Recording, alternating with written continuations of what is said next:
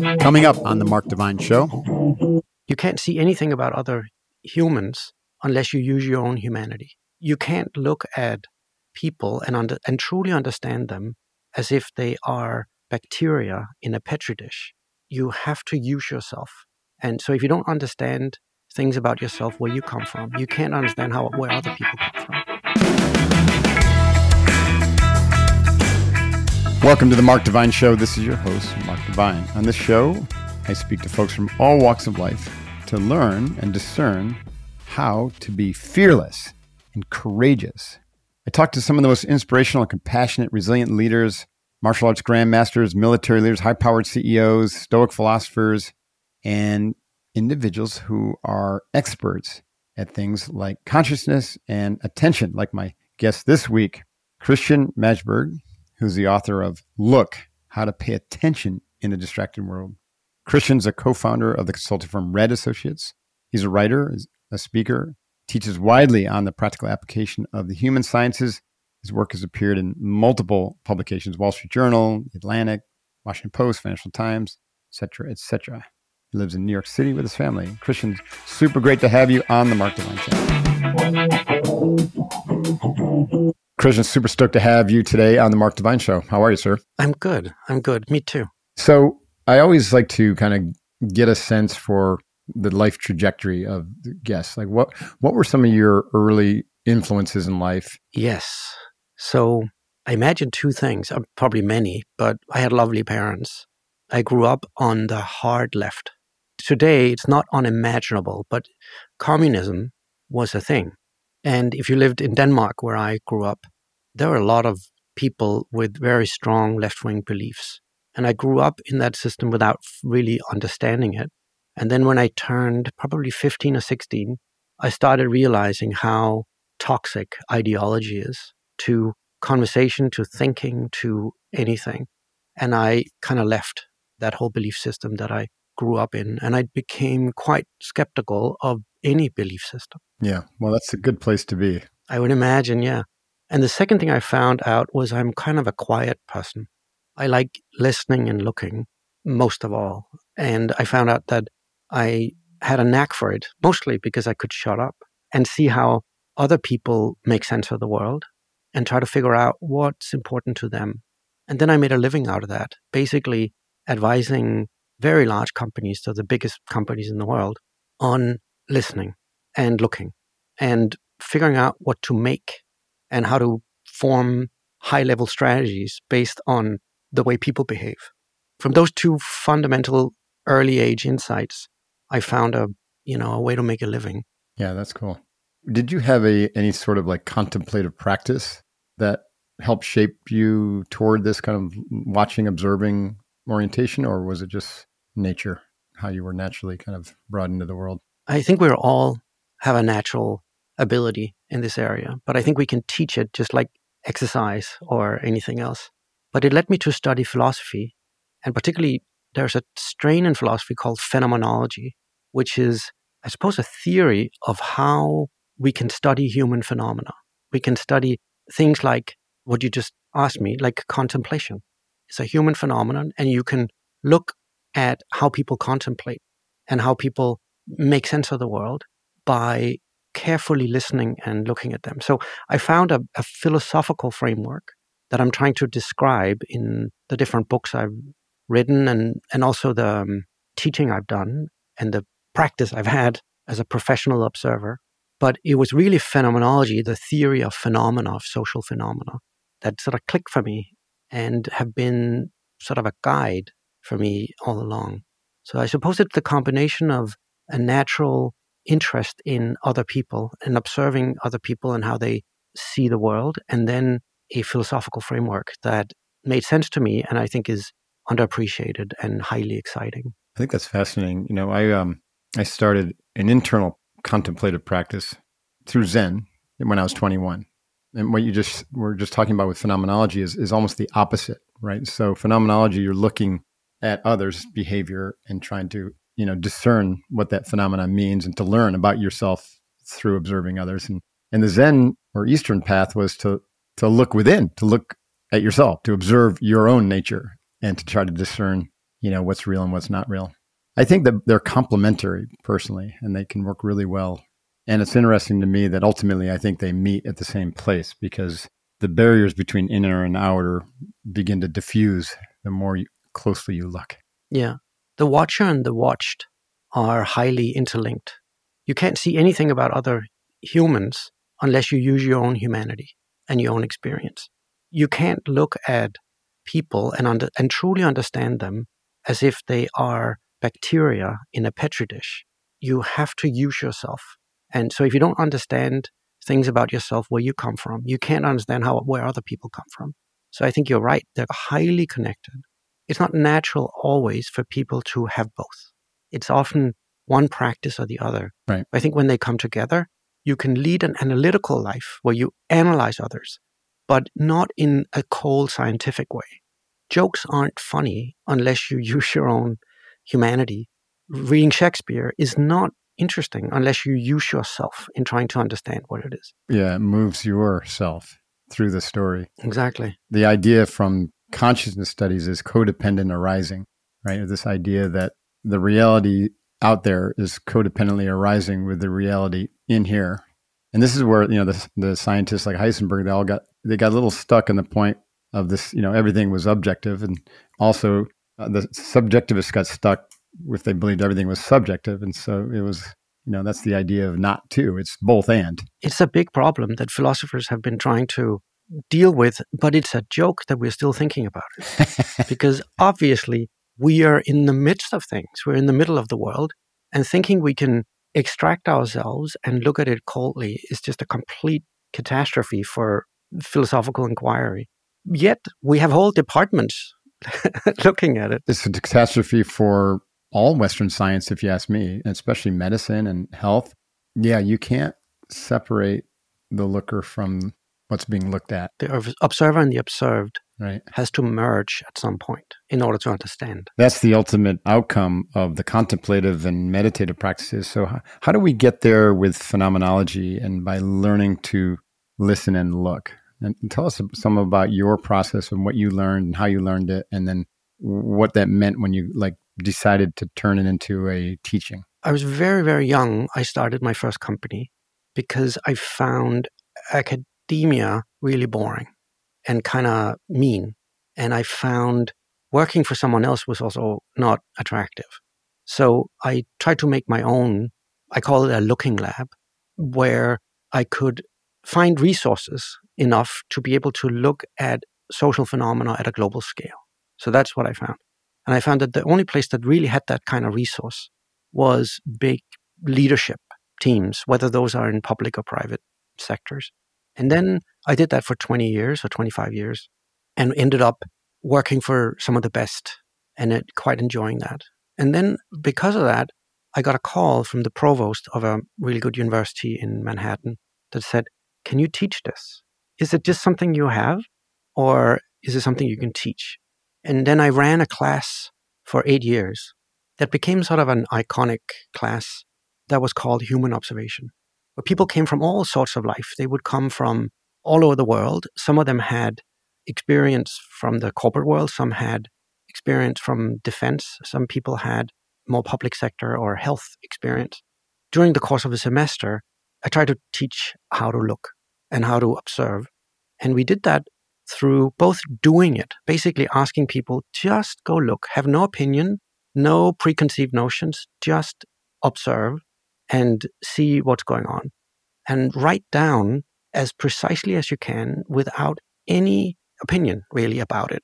Just what is there. And seeing what's there is maybe the hardest thing. It's very hard to remove the bias, the judgment, the projection. But we can give it a go. Right. We can do the best we can. And then we read a series of what I would say are masters in observation.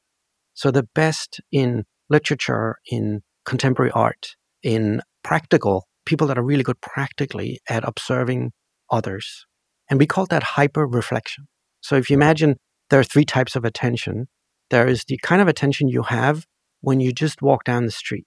And you can call that panoptic attention. That's where you're not focusing on anything in particular. You're just in it. And you know exactly what cars are and what school children are and so on. And you know how to operate in it. So you're not focused. The second one is focused attention, where you zoom in on something. That's what we're doing right now. I'm quite focused on what you're saying and where you're at in your world. And third is hyper-reflection, where you see yourself see, and therefore you can also see how others see. Instead of having opinions about them, just try to see based on what do they do what they do. I think I found some of the masters of that. And that sometimes clicked for these students. And quite often they come back and say, I feel healthy because I have a direct relationship to the world rather than a glass between me and the world, because I've learned how to observe.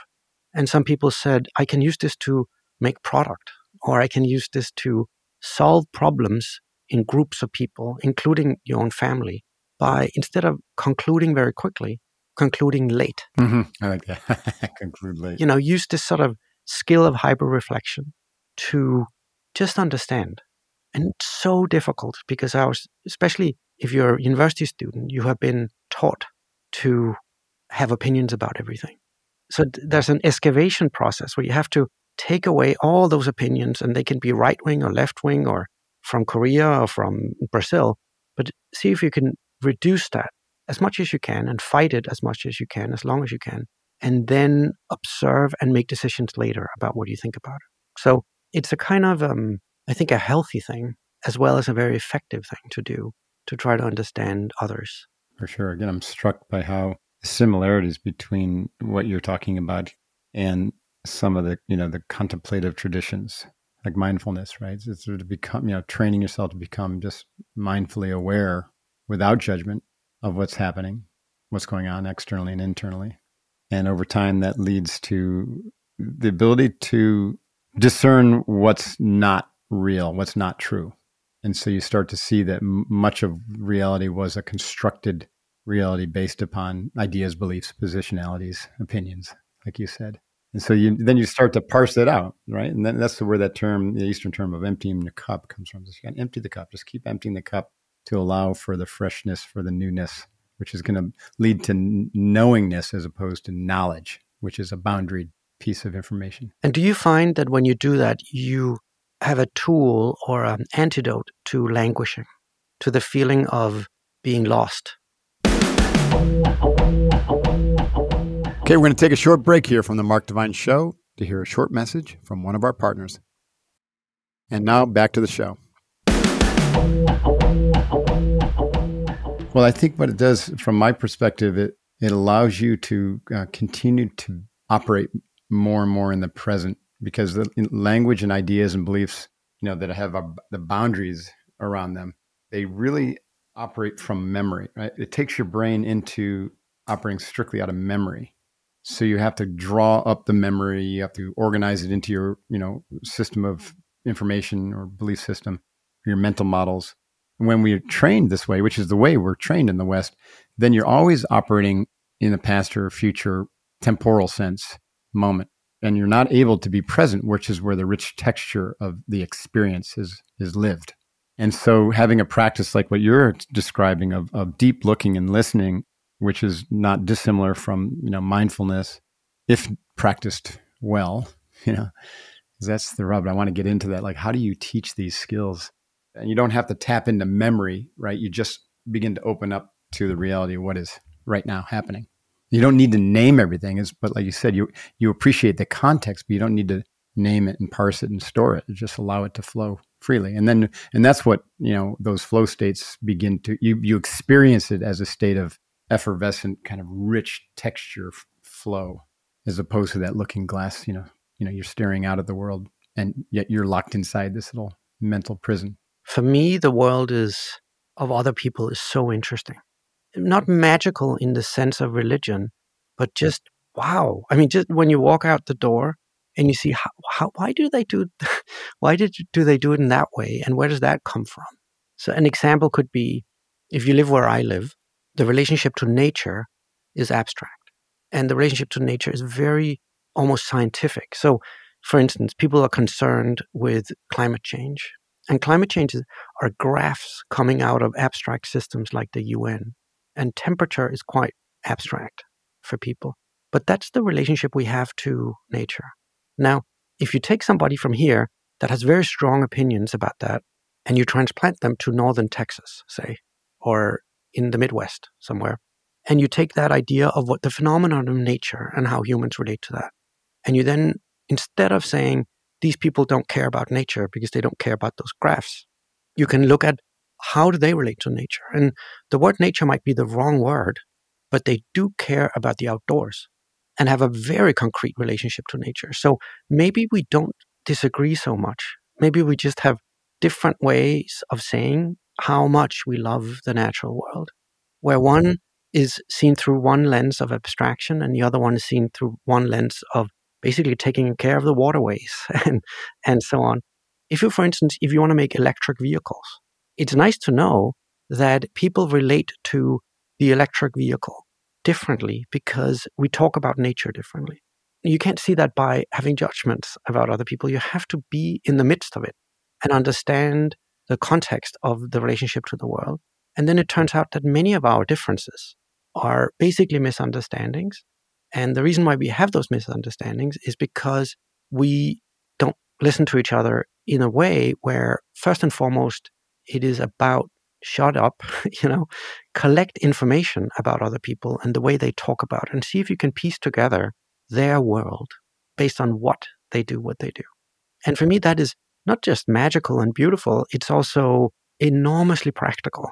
If you want to make things, do things with other people, create new things, you need that sort of skill set, I think. At least you don't need it, but it's rather helpful. And like you said, you're dealing at a very holistic level. So the benefits of this are not just in innovation, right? Or even in just creating a better work culture. Like there's some serious psychological and physiological benefits to this orientation that you're talking about. I mean, I think you'll see some distinct, I don't know if you've ever done any studies, like longitudinal studies on individuals who learn this practice, but you're going to see like the subjective experience that you related earlier of individuals really feeling better about themselves because their interior state is more relaxed. They've given up a lot of the stress, starting to shed the stress of holding up some of those mental models and belief systems, and then being in opposition, right, to others. One of my most favorite quotes that I stumbled across recently is that the ego is opposition to life, as it is, right? It's right. Opposition to life as it is. For me, abstraction is always the enemy for mental health, for relationships with the world. If you have an abstract relationship with the world, which ego is an example of, you end up feeling distant and lost from the world. So there's something so healthy in having a direct, concrete relationship to the world rather than an abstract scientific one. And I'm the biggest fan of science you will ever find, but it's not always the way you relate to other people and how other people think. I agree. And that's such an important point. And, we have these crazy ideas of like packing people in 50-mile long cities, and stuff like that. That seems to me extremely dystopian and like talk about cutting humanity off from what makes them human. That's definitely a judgment on my part. But what is your perspective on that? What do we do about it? I think we just went through a big experiment where life became very abstract. It was work happened through screens, and there was this idea that the new normal was that we don't need others. We don't need offices. We don't need the deep, everyday, holistic interaction with other people. We could really, basically, be a brain in a vat. That's right, the ultimate version of that. I don't like that, and I think it's wrong, and I think it's very unhealthy. I agree.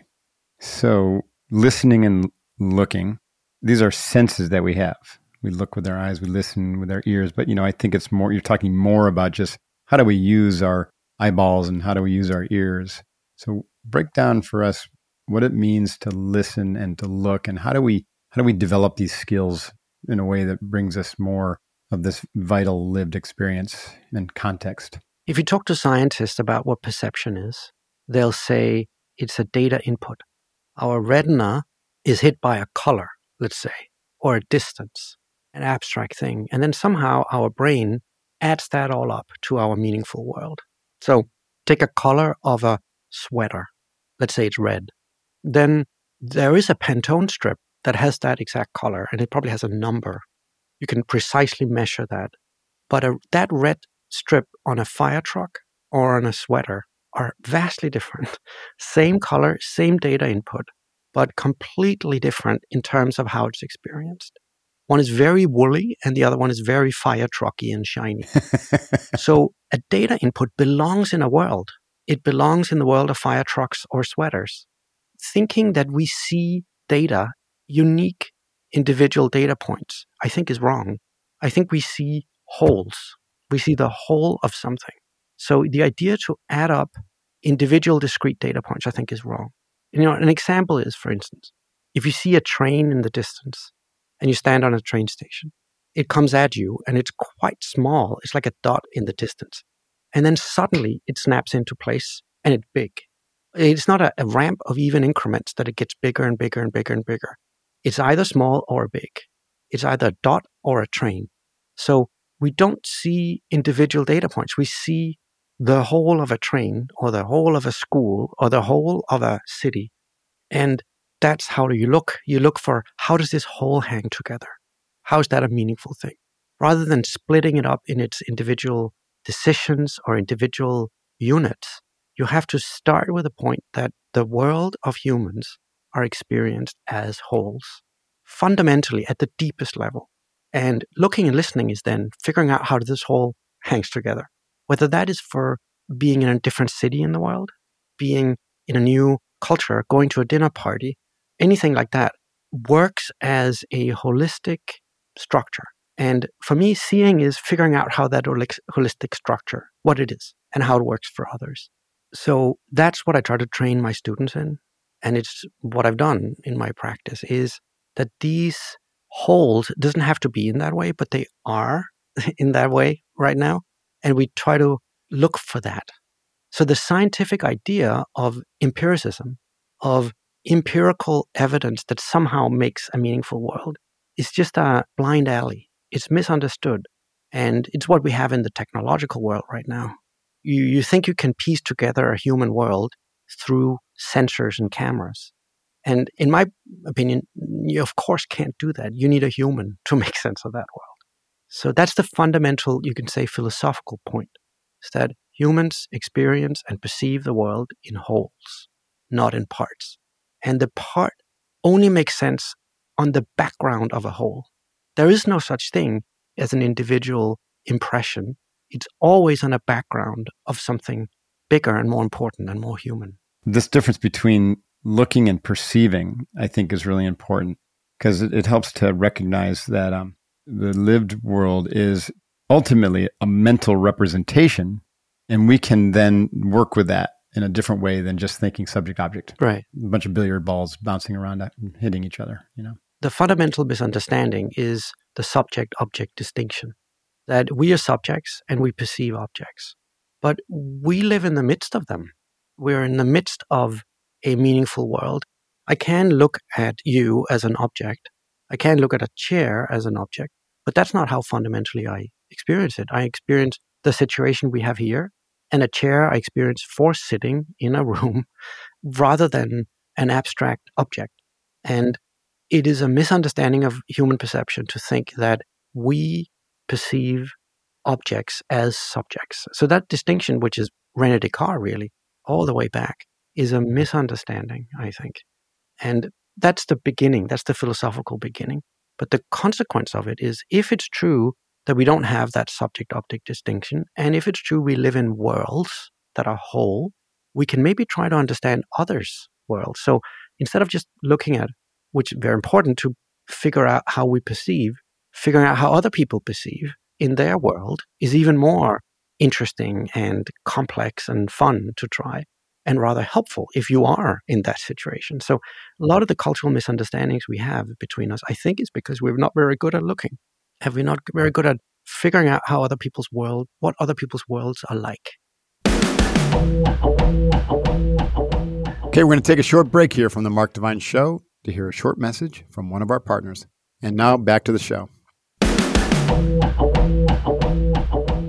So in your work with global leaders, have you had an impact? Has this work had an impact where you see it maybe influencing policy to help change some discourse? I hope so.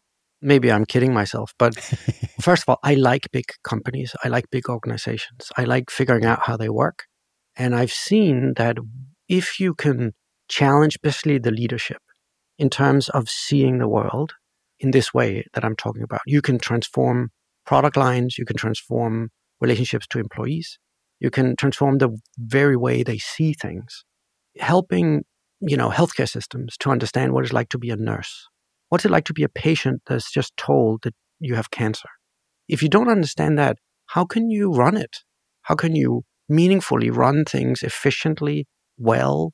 For instance, if you're an executive in an automaker, in a car company, then you live a life where you're so distant from people that actually buy cars because you haven't bought a car for 25 years. They give them to you and they're clean and they're full of gas every time. So how are you going to understand what it's like to own a Fiesta that's breaking down and you can't afford fixing it? So when you take executives out and do that, you can see them change the perspective they have, and that can change everything in a company.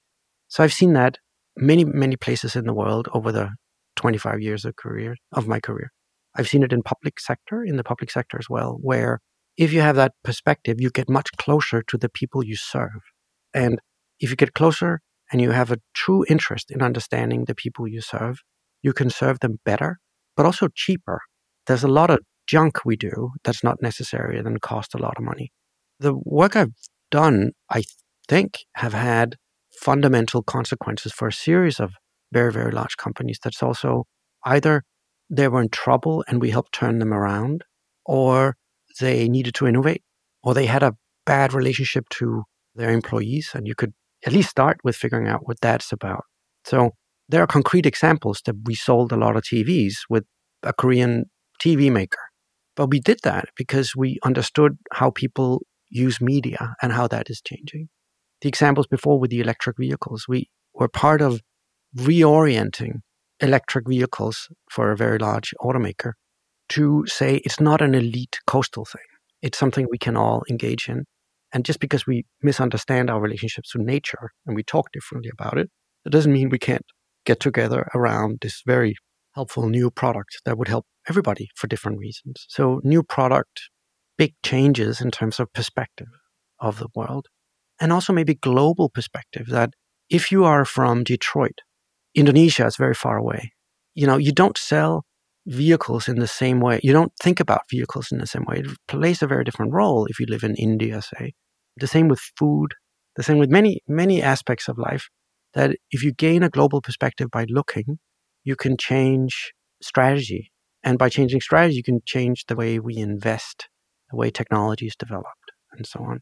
So it's a deeply human thing, but you can transform organizations in that way. So when you work, let's say you're working with a new team, and I imagine, when you say you have to look and so you get to get out and ask questions, or what? So what does the process look like? I mean, are there particular practices that you prescribe, or do you take them on field trips? I mean, how does it work? So for leaders, we take them on field trips. We force them, wear a pair of jeans, and you're with normal people doing normal things on a normal Tuesday for a while. And I know that sounds frivolous in terms of people's time, but it's not. Well, such a pattern interrupt from their normal in-office, routines, PowerPoints, presentations, keynotes. They love it. And it's as if some people say, a bomb went off in my head. I understand how people lead their life and how we can serve them better. Here's an example. So we did a lot of work with Lego, the toy company. And you can look at kids in a very abstract way and see how many have ADHD and how are we medicating them and how statistics changing and so on. But you can also be on your knees playing with them. We might think that they have short attention spans, but once you spend time with them and just observe, you have no opinion about them, you just observe what they do, you will see they have long attention spans. And that means everything for a company like Lego because they make objects that are necessary to have long attention spans for. So you can redesign based on an understanding of kids that come from being with them for long enough and concrete enough to understand things on their terms rather than projecting your own ideology on them. Is hyper reflection something that just kind of comes about as the process of spending more time just watching and listening, or is there some method to develop it? So hyperreflection has a data collection part, which is looking, recording, and then it has a analytical part, you could say, which is using theory, and in my case, it's phenomenology, to see how you piece together what's going on here. So you need some sort of framework where you try it out to see, is this the way that makes sense to them? Is that the way that makes sense to them? And in my new book, I try to describe a series of tools that you can use on top of, I call it empirical. You can call it many things, but looking, recording what's going on. And it's a two-step phase. If you start using theory from the beginning, you misunderstood the whole thing. You start by looking, and then you try to make sense of it. And my previous book was called Sense Making, which is basically the tool with which you can make sense of collected evidence about how something works. Maybe I can give an example. So homelessness is a debate we have in America right now. And, on one side of the debate, we say, well, that is a horrible thing and we should fix it with police. And other people say, no, it's a kind of understanding and empathy to have it happen. And both sides, I would say, haven't spent much time looking at what it's like to be homeless and what it's like to not know where to sleep tonight. And I had one of my students out. So he was out, I can't remember how many nights, but following what it's like to sleep on the streets. And he found three things that were quite interesting. He said smell, light, sound. So what really was interesting was that the smell, if you get close to homelessness, has the same smell as tooth decay, which is the same smell as bodies that are dead. So it smells of death, just permeates the experience. The second was sound. We think for sleeping in the streets, you need low levels of sound. But the sound level in New York City, where he did the research, is so high. It's really intense at night because there are trucks and garbage collection and all kinds of things happening. So the sound level was completely surprising to him. And the third one was light. The brightness of the light for sleeping in the streets needs to be very, very high because outside of bright light, it's unsafe. All kinds of things can happen to you. So he learned basically through a very simple framework of light, sound, and smell, he learned a little more about what it's like. And he went to talk to the government, to the city about it, and took people out that make big decisions about what it's like to be homeless and what to do about it. Like in a visceral way, in a bodily way, understand what it's like. What it's like to only sleep 2 hours at night, because you'll never ever get more when you have that level of smell, that level of sound, and that level of light. And it's torture, really. And it gives you a very different sense. He's not homeless, but he understands it way better. And I think he would be better at formulating policy than if he hadn't done it. Right. What's coming to mind is just the integral theory, which says when you're trying to come up with a solution, to understand the interior as well as the exterior of the individual and the collective.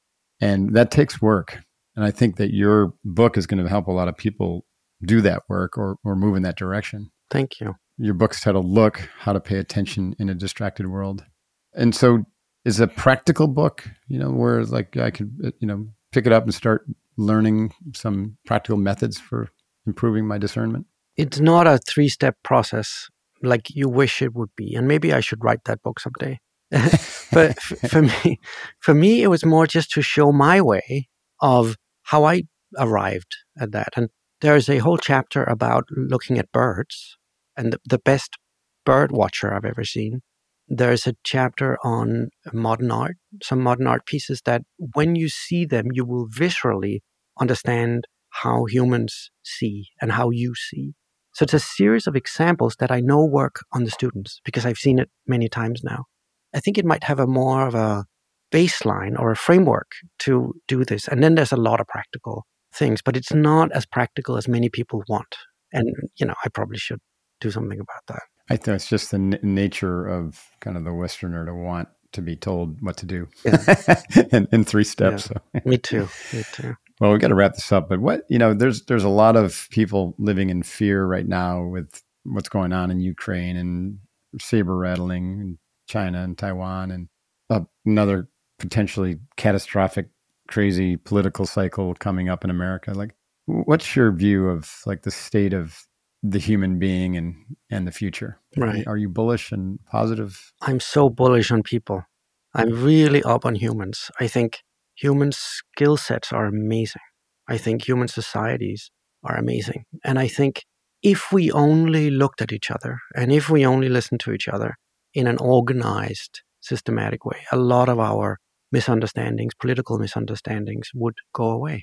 So I think it irons out misunderstanding. And I think humans have the skill sets and the capability and the intuition to do that. We should just do it a lot more. So I'm up on humans. Me as well. Well, thank you so much, Christian, for your time today and for bringing this book out. Look, How to Pay Attention in a Distracted World. We'll put the links to it in the show notes. And where can people learn more about you besides the book? Do you have social media or website or anything? I don't have much because it distracts me, but I do have a LinkedIn page and I do have a website, but mostly I just communicate through books. Well, thank you again. And I look forward to learning how to look even better, more proficiently, I think. It was delightful. And it was interesting to see how you come from a different angle, but it's probably pretty much the same thing we're talking about. I think, there's a lot of that going on. And that's part of why it's great to have these conversations, right? Just to see the similarities instead of always pointing out the differences. Right. Well, thank you very much. I appreciate you. Thank you, you too. What a fascinating conversation.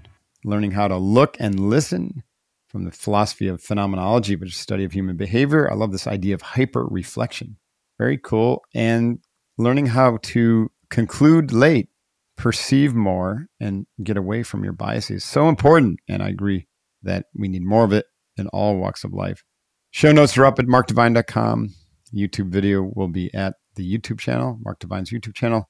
You can find me on Twitter at Mark Divine or on Instagram and Facebook at Real Mark Divine. Or you can connect with me on my LinkedIn profile. Quick plug for Divine Inspiration, which is my newsletter, which comes out every Tuesday, where I have show notes from the week's podcast, my blog, the book I'm reading, other interesting things that come across my desk that I think you'd find valuable. So go to markdivine.com to subscribe and please share it. Thanks so much for my team who does amazing work, Jason Sanderson and Jeff Haskell and Catherine Devine, and bring incredible guests like Christian to you every week. Ratings and reviews are very helpful. So if you haven't done so, please consider rating wherever you listen to the show, Apple or Amazon or whatever, or Spotify. It's very helpful. Thanks so much for being a listener and a supporter of the Mark Divine Show. It's very helpful. It keeps me motivated. And it's great to see that others are working on improving themselves day by day, doing the work to be the change that they want to see in the world. So hoo-yah to you. Till next time, this is your host, Divine, out.